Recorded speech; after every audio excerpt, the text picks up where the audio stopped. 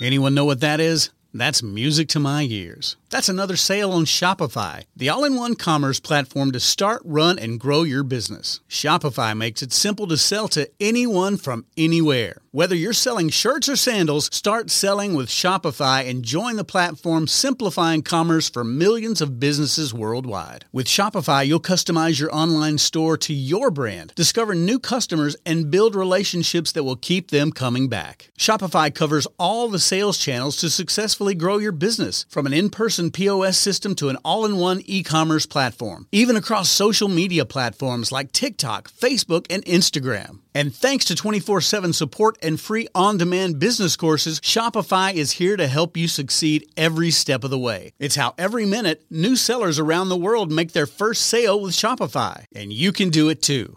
I love how Shopify makes it simple for anyone to sell their products anywhere. Whether they're ebooks or earrings, Shopify simplifies starting and running your own successful business. When you're ready to take your idea to the world, do it with Shopify, the commerce platform powering millions of businesses down the street and around the globe. Now it's your turn to try Shopify for free and start selling anywhere. So sign up for a free trial at shopify.com/C-Suite, all lowercase on C-Suite. Go to shopify.com/C-Suite, all lowercase on C-Suite to start selling online today. Shopify.com/C-Suite. You're listening to Thinking Outside the Bud, where we speak with entrepreneurs, investors, thought leaders, researchers, advocates, and policymakers who are finding new and exciting ways for cannabis to positively impact business, society, and culture. And now, here is your host, business coach, Bruce Eckfeldt. Are you a CEO looking to scale your company faster and easier? Check out Thrive Roundtable. Thrive combines a moderated peer group mastermind, expert one-on-one coaching, access to proven growth tools, and a 24/7 support community. Created by Inc. award-winning CEO and certified scaling up business coach Bruce Eckfeldt, Thrive will help you grow your business more quickly and with less drama. For details on the program, visit eckfeldt.com/thrive. That's ECKFELDT.com/thrive. Welcome, everyone. This is Thinking Outside the Bud. I'm Bruce Eckfeldt. I'm your host. And our guest today is Matt Hawkins. He is founder and managing partner at the Entourage Effect Capital, formerly known as Cresco Capital Partners. We're going to hear the story of that. And Matt and his company, his team, work on investing in legal cannabis companies, direct placements. We're going to learn a little bit more about what's going on in the cannabis industry from an investor point of view, how things have changed and kind of shaken up, I think, over the last year or two, and kind of where are we? The cannabis industry is obviously growing. I think everyone outside the cannabis industry thinks that its money is growing on trees, but I think in any industry, capital is always tough, and certainly at this time, this day and age in cannabis, it's always a challenge, finding the capital to grow your business, and it is a key part of growth. So I'm excited to get Matt's take on things, see where he sees the opportunities, what they've been focusing on, and what they think is really kind of the opportunity for investors in the cannabis space. So with that, Matt, welcome to the program. Thank you. I appreciate you having me, Bruce. Yeah, it's a pleasure to have you on. Let's do a little background first. What was, give us a sense of your kind of professional background and then how cannabis came up. Tell us a little bit of the story. Sure. So I've been in private equity for over 20 years in Dallas, Texas, started out with an institutional fund, been associated with a couple of family offices. I cut my teeth with a boutique turnaround management group where we were bundling assets and selling them to private buyers. I also have raised several funds on my own for varying strategies, one of which was distressed lending in the downturn and then buying multifamily assets. And then on the multifamily side, we sold that in 2014. And then looking for my next thing to do, started kind of getting back in the private lending world. And in 14 is obviously, our listeners will probably remember, is when Colorado, Oregon, and the state of Washington all went adult use legal for cannabis. And so I really knew nothing about it at the time, but I was looking at warehouse deals in Denver, Colorado, with the owner and landlords looking to refinance their commercial mortgages into private debts so they could then lease to growers. And they were paying high yields, and you had the security of the on a first lien with the real property. And I thought that was an interesting play, but I guess my luck and timing moment, Bruce, is when I realized that those yields would probably dry up at some point. And so, too good to be true. Too good to last. Yeah, but I kept thinking, holy shit, there's no one else. Oh, wait, can I cuss on this? Oh, sure, go ahead. Okay. Go ahead. Okay. So anyway, I started looking at the actual cannabis companies themselves, thinking, well, holy cow, if I could invest in these companies, there's no one else doing this, and so I could have a first mover advantage. But that then, of course, had to figure out how I was going to find the money to do that. And being in Dallas, Texas, in a conservative state, that was people looked at me like I was crazy, but somehow managed to cobble together enough money to. We had a successful. We had about, I guess, 10 million in Fund 1 with about another 20 million in special purpose vehicles. We raised another 60 million in Fund 2, and now we are I can't say much about Fund 3 because we're in the middle of our raise and the SEC will come after me. But the good news is that we have capital to deploy now from that fund, and we've made 66 investments to date in the since 2014, and it's been an amazing ride. We invest up and down the value chain. We touch the plant. We invest in ancillary companies. You name it. So there's probably not a vertical in the industry that we haven't either invested in or looked at. So very agnostic when it comes to the types of deals that we look at. But we're very, very particular about the markets and the market size, obviously, that we invest in. Yeah. Now, when you say that, people were looking at you, like you were crazy to invest in cannabis, was this from a business point of view? Was this a kind of an ethical, moral point of view? What were the challenges in raising money in the early days of this? I would say in Texas, it was probably more the latter, in that just people, thought I was going to ruin my reputation, by getting involved in something like this. I mean, heck, I had guys sit me down, and there were old investors with me that just said, "Look, you're going to ruin your reputation, and you can't do this." And I just said, "Well, I'm going to do it." So those same guys in fact, one of them is an investor in our second fund. The other one shakes his head, like admitting that he was wrong. But it's funny. But in all seriousness, it's amazing how the tide has turned, even in with the acceptance level in such a short period of time. Yeah. Even in Texas, I think you could probably do a straw poll here, and most of the citizens would want it to be legalized. We just have a very far right political setup in our state house, so that's where it gets a little tricky. Yeah, and I mean, what do you think has changed it? I mean, is this people have seen the business opportunity? Have people kind of just understood the plant better and its application? Is this just general kind of cultural acceptance? What do you think has changed the tide here? Those are definitely reasons, but I think from conservatives and libertarians also, and just look at this and say, holy shit, how much money are these states raising from the taxing and regulation of this product? Why can't we do this? Yeah, I mean, my God, Texas has the lottery. So I mean, what I mean. Granted, this is they're you could say they're both vice products. I mean, you're not, and so. But I think people are also realizing that there is a medicinal benefit to this, and when used wisely, it can be that can certainly be one way that it's consumed. Now, there's no doubt there's still psychoactive effects, and people use it to numb themselves just like alcohol. But I think studies have shown that it may not be as dangerous, and there's not as many deaths occurring on the roads from people smoking or eating pot versus drinking alcohol. And so it's a combination of revenue. It's a combination of social acceptance and the fact that it's in some of the other larger states. It's become the norm. And I think also people, even in the middle to upper class are using it socially. Yeah, no, exactly. And as an investor, when you originally saw the opportunity, I guess, what did you know was going to be a challenge in getting involved in cannabis? And then what did you realize later was going to be a challenge that you didn't know getting into it? What was kind of your learning process like? Oh, wow. That's a good question. I think obviously the hardest part has been, putting together the capital, simply because there's just no institutional money available yet. So all the money we've raised, which is a large number for the community. We may not be the largest firm with capital under management, but we're one of the most prolific with the number of investments we've made, and we're certainly in the top 3 of with money under management. But it's a gnat's eyelash compared to what other industries have. With respect to, if you said that with the money that we have under management, it makes us one of the top 3 firms in size, you would think we would have billions and billions of dollars under management. And the reality is we have over 100 somewhat. Yeah. So it's not like it's a crazy sum of money, but for the industry, it's huge. Yeah. So that's definitely been the hardest, is cobbling together high net worth individual money and family office money.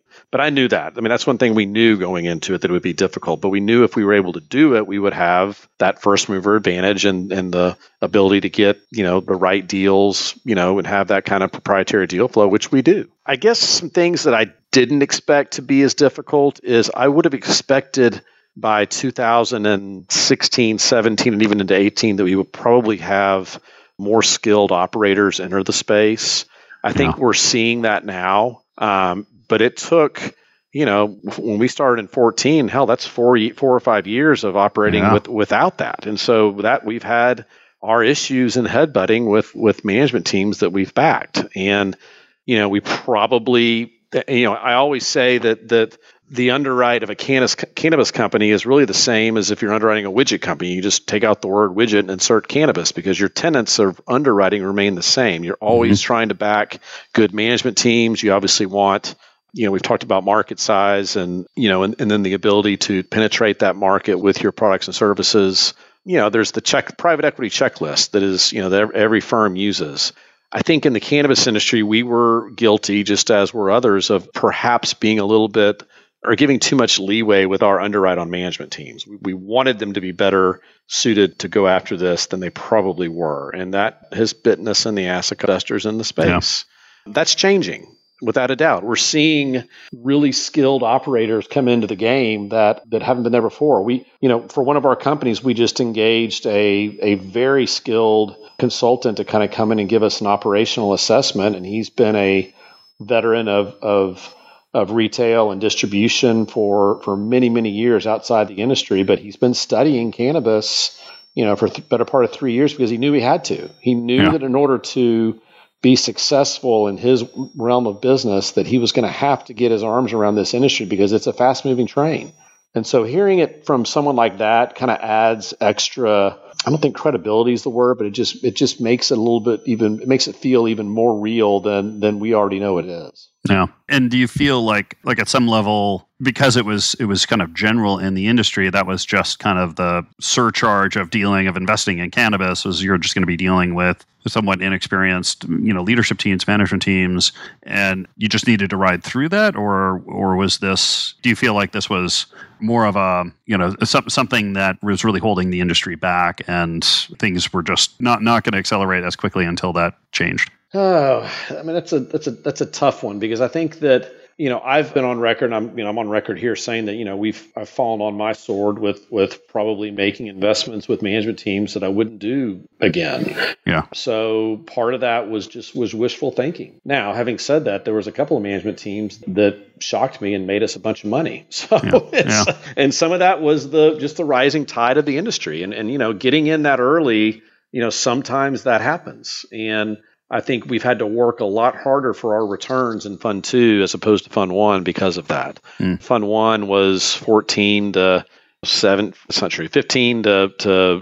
early 18. We were making investments, and then Fund 2 was 18 until the latter part of 19. So those were trickier times to be investing in cannabis, but we were smarter in our underwrites, and I think it'll ultimately play out to where we'll generate as good a return in Fund 2 as we did in Fund 1. Yeah. And give us a sense from an investor point of view, why were those time periods different? I mean, obviously we had sort of various things happening in the industry, but how do you characterize kind of the trajectory or the things you've had to kind of work through as an investor, sort of seeing the opportunities, but also dealing with market conditions? Sure. How would you kind of tell the story? Well, we obviously had right in the middle of our investment here to Fund 1 is when the CSC opened up the ability for Canadian companies to own U.S. assets, cannabis companies. And so that obviously gave us some quick liquidity with exits to these public companies like Canopy, and had We were early investors in Acreage and GTI and Curaleaf that went public that were, big wins for us as a result. We were able to liquidate our shares due to the volume. That changed quickly, and I can't remember when it was. Maybe it was sometime in 2018 when the markets tanked, and they remained that way for a long period of time. And in fact, markets were still depressed in the cannabis industry right before COVID. And then when COVID hit, I've said this before that it's, I hate saying it, but it's just the truth that COVID's been a blessing in disguise for the cannabis industry. We had companies that were on their last legs in January needing rescue financing that are now profitable. And don't need any more money. I've never seen anything like it in my 30 plus years of being in business, and so it's pretty amazing. And why?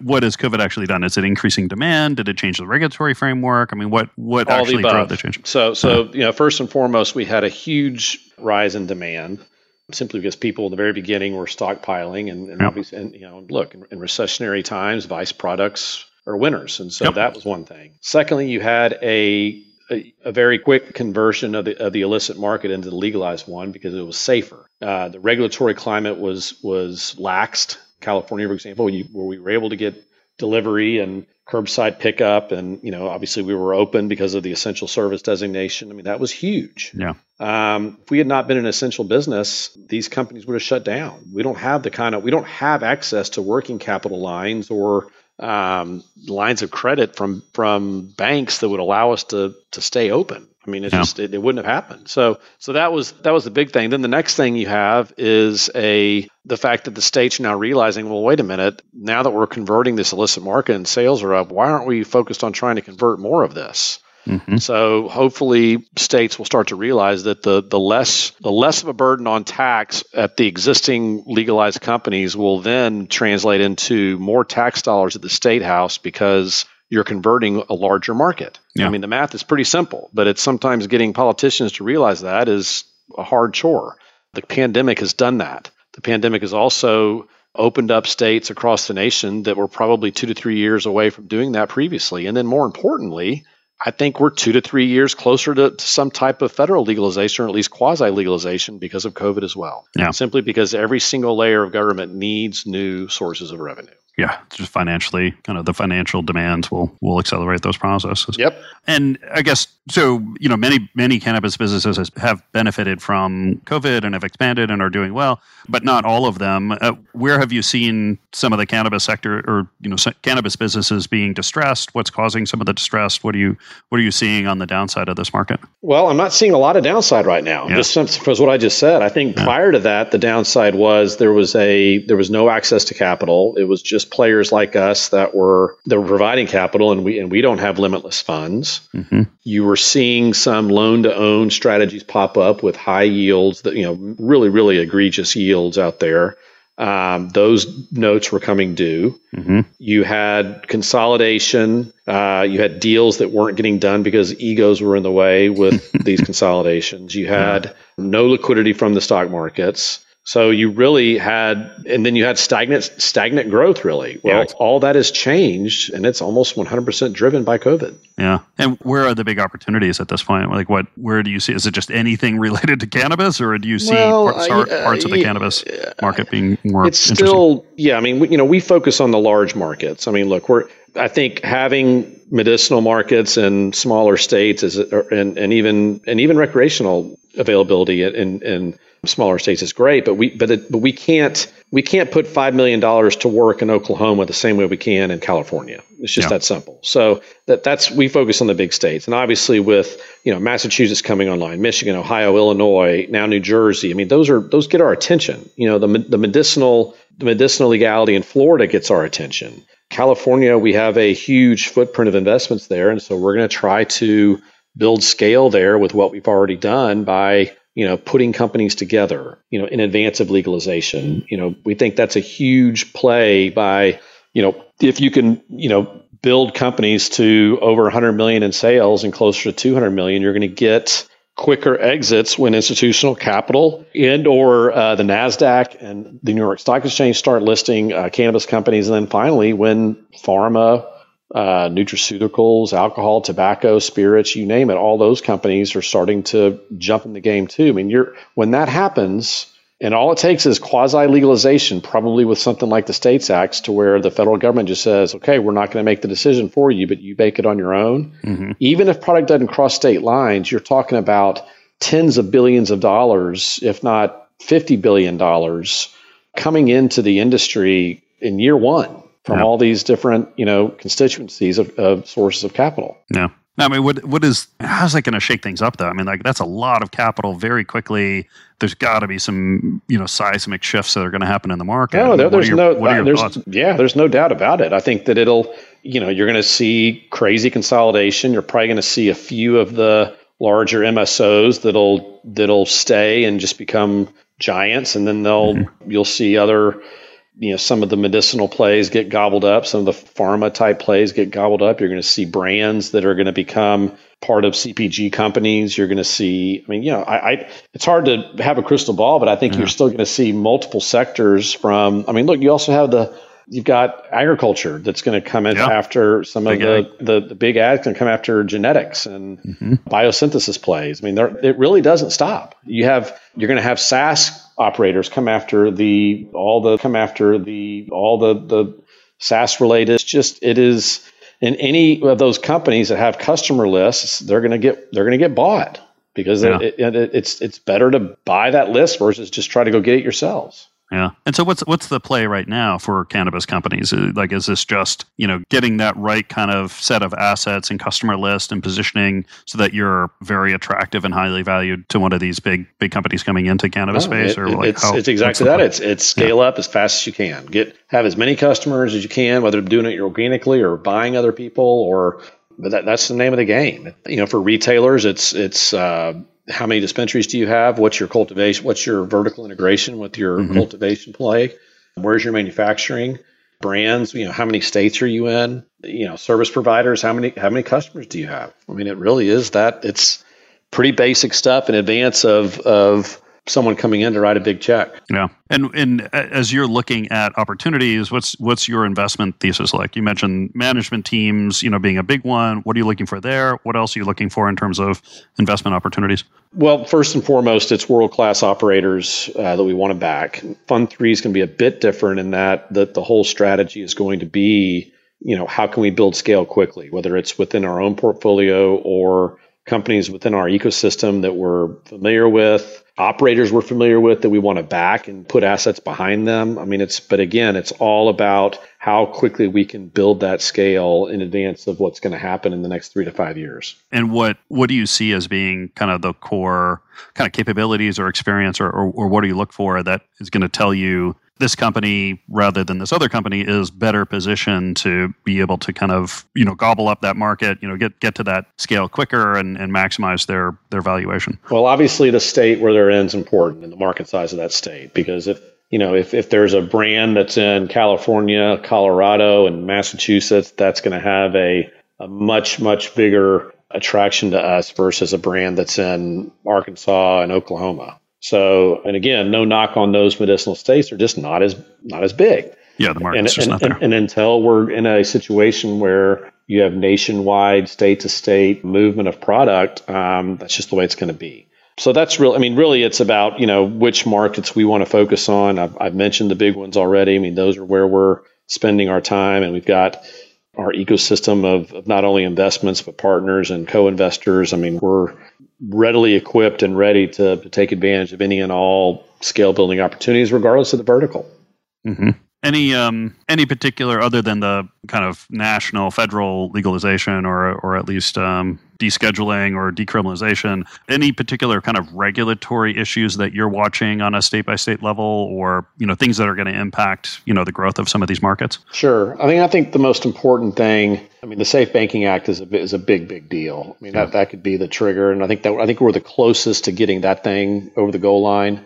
Obviously, if New York decides to legalize, that would be a big win. But it's really just, the tailwinds are in our favor for so many different things. And I think it's just it's the first time we've really had tailwinds since early on. And so I think if we just continue to keep our heads down and work hard, those things are gonna work themselves out. Yeah, and I mean, you mentioned a couple of these states that are recently passed, or at least ballot initiatives, or voters have indicated they want to bring in adult use. What are the ones that are particularly interesting for you? Why, and what are you looking for? Sure. What do you anticipate? Well, Arizona and New Jersey were the crown jewels of this past November for sure, and we touch both of those states through just existing investments in the assets they own. And so I would imagine we're going to continue to look to increase our footprint, especially in New Jersey, because of we do have with our relationships on the East Coast. It just makes sense for us. So clearly, those are the two winners, big winners. But again, New Jersey going means that New York and Connecticut will probably soon follow. Yeah. It seems like it's a bit of a lead domino here in the East Coast. Do you see these as? I'm curious how you see these markets playing out relative to some of the existing markets, particularly on the West Coast. Do you anticipate they're going to be structured differently? What do you kind of envision as being kind of similarities and differences between some of these new markets on the East Coast relative to the West Coast traditional ones? Yeah, I think that most of the new adult use states have learned the lessons from the past in terms of how to set up your regulatory arms and how to go about it without getting stuck in the morass of red tape. I mean, Massachusetts took forever to get set up, and I think states have learned from that. Colorado being the first, decided to just effectively throw shit at the wall and see what would stick in terms of their license issuances, and now the streets are littered with worthless licenses. Oregon went the other extreme where they were issuing, limited licenses, but took forever to set their program up. Washington learned that you can't just have investors, from within their state, because there was not enough money to support the need for all the companies, investment dollars in that one state. Mm-hmm. I think so. Most of the other states have come online. Even California has done, a decent job recently of just allowing for, merit-based licenses. I think some of the social equity aspects of issuing licenses are good on one hand, they're tricky on the other. Yeah. But for the most part, I think especially when you're talking about folks that have been in prison for, nonviolent crimes that are, resulting in just smoking marijuana, I mean, I think that's ridiculous. And so that's different than someone who committed a homicide that somehow is using this as a method to get a license. I think that's completely erroneous, but that's a whole other conversation. But for the most part, I think all these states are realizing that, limited licensing, merit-based align everyone the way you should and let it just grow organically. With the licenses grow organically when you need to grow based on the market size. Oh. And that aligns the operator, the investor, and the state, because no one wants to lose a license in something like that. Yeah, exactly. And you mentioned in the beginning, one of the big challenges was, finding, experienced operators to be able to come in and run these larger companies. Is like, how is this getting solved? We're now just developing this capability inside cannabis? Are people coming from other industries? What industries are they coming from? Where do you see this talent need being filled? Yeah, I think CPG has been a big boost. Retail's been a big boost. But then you also have folks that have been involved in logistics. I mean, heck, one of our companies is run by a former high-level logistics guy at Amazon. Mm-hmm. So I just think the level of talent is becoming more mainstream as the industries become more mainstream, and that's just what happens in the evolution of a nascent industry. I mean, we're maturing, by leaps and bounds in every single way possible within the industry, and quality management teams is part of that. Yeah, you mentioned that most of the capital seems to be coming from high net worth individuals, family offices. Mm-hmm. Where do you think that's going to play out? Are you going to get new entrants? Some of these institutional investors coming in? When? How? I don't think. We're going to have new entrants. We're seeing it with larger family offices sticking their toes in the water. And obviously for us, having a track record, that helps. I honestly don't see big institutional capital coming in until there's a change in federal legality, or, maybe a Safe Banking Act passage allows for, some more institutional investment from a public company side with, if, for example, the NASDAQ and New York Stock Exchange allow listings at that point. But that's really the shoe that drops. Once the NASDAQ and New York Stock Exchange open up, then that's the game changer. Yeah, just change the capital, access to capital. Matt, this has been a pleasure. If people want to find out more about you, about the work that you do, what's the best place to get that information? Sure. It's you can go to eecpartners.com, or you can email me at mhawkins@eecpartners.com. Great. I'll make sure that the link and email is in the show notes so people can get that information. Matt, thank you so much for taking the time today. It's been a real pleasure. You bet, Bruce. Thank you. You've been listening to Thinking Outside the Bud with business coach Bruce Eckfeldt. To find a full list of podcast episodes, download the tools and worksheets, and access other great content, visit the website at thinkingoutsidethebud.com. And don't forget to sign up for the free newsletter at thinkingoutsidethebud.com/newsletter.